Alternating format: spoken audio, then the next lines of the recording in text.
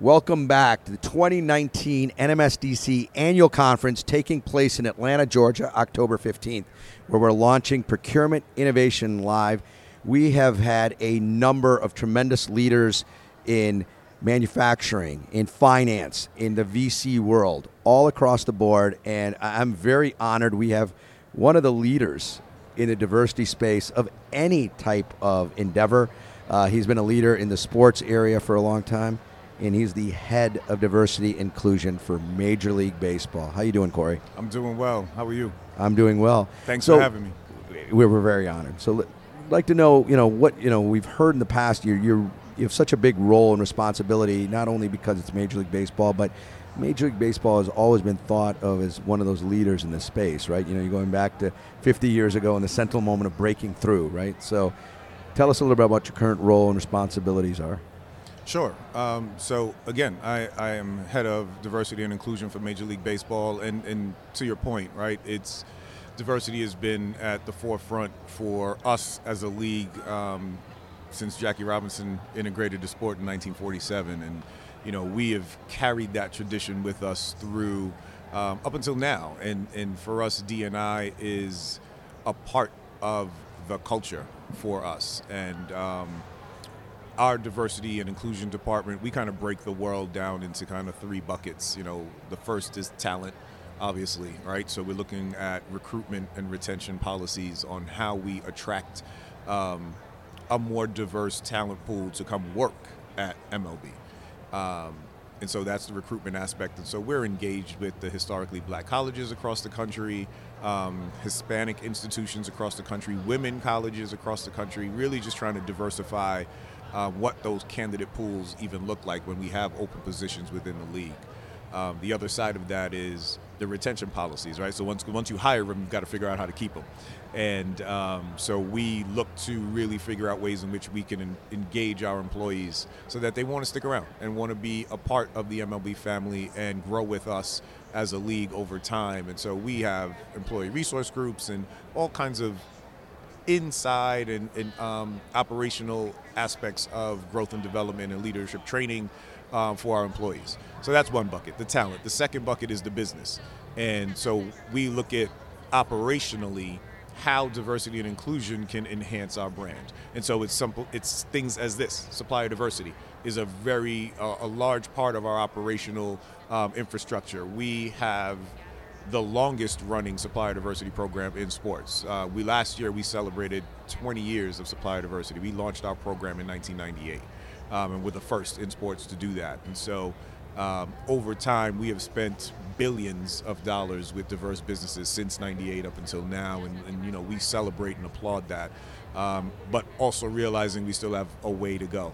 And at the end of the day, it's really just about enhancing our profitability, right? Because we are still looking for top quality providers, suppliers, vendors, but at the same time, with a focus on diversity. And so that's the business. And then the last bucket from a D&I perspective is really the brand. And for us, that's, look, anytime anybody sees that silhouetted batter logo, what do they think about baseball? And that's everybody. So what do African Americans think about baseball? What do Hispanics think about baseball? What do women think about baseball? What does the LGBTQ community think about baseball? And so for us, it's really around fan engagement, making sure that everybody feels a part of the baseball experience. We just recently went through an exercise from a disability perspective, because that's a part of diversity that people don't often talk about, to make sure all the ballparks are ADA accessible, right? If you're in a wheelchair, we want you to experience the game the same way somebody else does.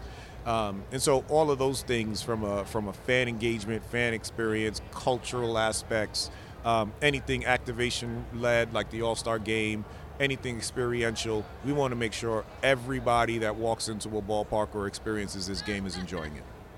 So it's tremendous, the buckets that you got. I don't even know how one organization manages all that. Now, talked to one of the other leagues earlier today, and they kind of highlighted the challenge that they have on, probably getting the franchisees who are very solo in how they want to manage. Do you face that challenge as well? Absolutely. I mean, our league, it's built on a franchise model, and so the teams, the clubs are essentially their own companies. They have their own ownership group, their own presidents, CFOs, all the way down. And as a result of that, I sit in the commissioner's office. I can't necessarily mandate that they do anything. They are independent entities. But what we've been able to do is really talk to them about the value add of a diversity and inclusion program such that they want to buy in. It makes sense for them to participate in this. They realize that it not only enhances their bottom line from a dollar perspective, directly, such as something like supplier diversity, but recruitment, retention, fan engagement, all of that adds to revenue and top line as well. So I'm happy to say, the bulk of our clubs, all of our clubs, are engaged in some form or fashion in a diversity and inclusion model. I think even as recent as this year, June is Pride Month. This was the first year that all 30 clubs had some sort of Pride activity throughout the year, which was a first for us and a big deal. We had a couple of clubs that had been holding out for the last couple of years, but this year marked the first year that all 30 clubs did something. But, even whether it's Black History Month, which is technically out of season because it's in February, so we're not actually even playing yet, they all do something. Hispanic Heritage Month, which is in September, they all do something. So, everybody's engaged from a D&I perspective because they understand that they're fans that are coming into that ballpark to watch the game and sit there for 3 hours and enjoy an incredible experience. We want them to feel a part of it. No, it's amazing that the revolution and the change that we're seeing, right? And one of the things that I find remarkable, because when we were both younger, I'm going to kind of assume we're close to the same age. We're not going to say what that age is. I think I've got a few years on you. So there was a point in time that the demographics, at least in the minority demographics, in the 50s, 60s, and early 70s, it was entirely different weighted. I mean, this was the primary sport for African Americans. And the pull in any major city, you go by and you'd see a baseball field, that there would be a minority presence. There would be strong little league teams, and over the last 25, 30 years, we've seen kind of a more of a rise within the Latin community. And so I know that's while you want to promote the Latin community because that's very strong in your customer base as well as your the players. How has Major League Baseball, and I'm curious, how do they continue to try to grow both with the African American community, but the millennials, who just have an entirely different mindset of the sport, whether they can sit there for 5 minutes without staying off their phone? Absolutely. And so there are very, very distinct initiatives. So we have created within the last 5 years, I want to say 4 or 5 years, a youth development department. And their sole focus is to make sure kids are playing this game. And that's all kids. And so there is a focus within our youth development department on minorities and girls. Because girls have been left out of baseball for quite some time, assuming that they were just relegated to playing softball. Yeah. And so we have the RBI program, which is reviving baseball in the inner city. We have the urban youth academies all across the country. There's in Compton, they're in Houston, they're in New Orleans, they're in D.C. And so all of these programmatic action items are really designed to make sure kids are playing the game.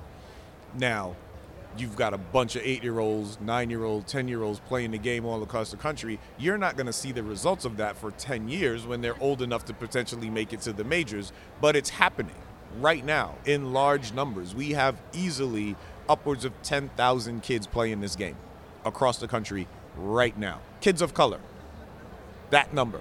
Wow. And so, I know what's reflected on the field is not what it once was, but we are very, very focused on getting numbers back to where they were, and so that's the playing side. In terms of millennials, look, I think we recognized a while ago that we have to skew our fan demographic younger.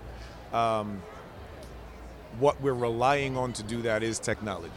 Our gaming division, our VR division, like the things that these guys are coming up with now, the apps that they're building, the games that we're building, phenomenal stuff. I've been fortunate to go in and play a few of them and test them out and be a guinea pig from time to time. Incredible stuff. Yeah. And so we recognize that the way people, the younger folks in particular, even consume content these days is very, very different than the way, to your point, you and I consumed it. We would sit on the couch with Dad and watch a game for 3 hours. Exactly. That doesn't necessarily happen these days anymore. Everything is consumed on your phone. And at any time you want, not when it's scheduled, programmed, right? Like, you can watch the game 3 hours after it played and on your phone if you have the right streaming capabilities.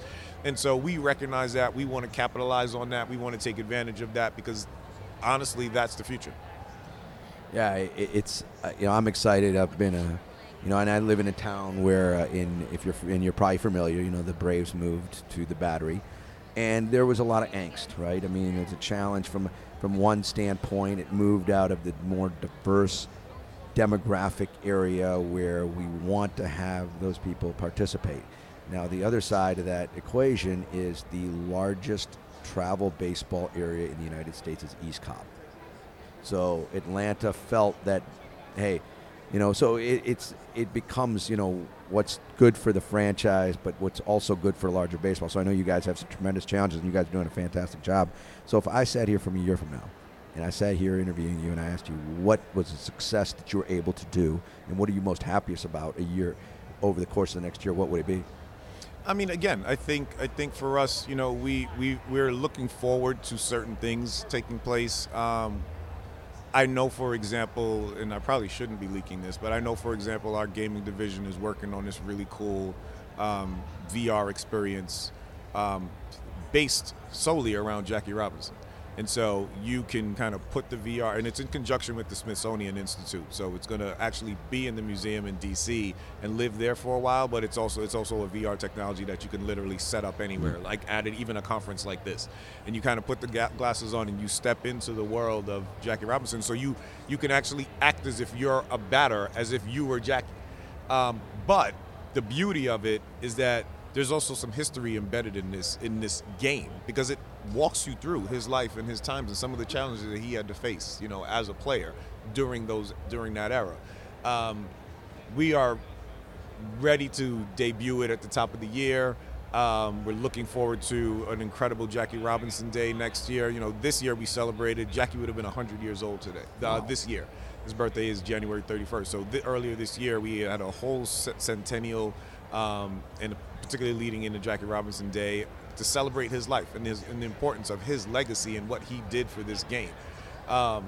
In addition to that, next year's All-Star Game is in L.A., and the Dodgers are excited, and we're going to have a great time in L.A. leading up to that. And so, we've got a lot of things ahead to look forward to. Right now, we're just trying to get through this postseason. This is our time, October. Exactly, right? We're hoping, and I know some of us, our teams didn't get in.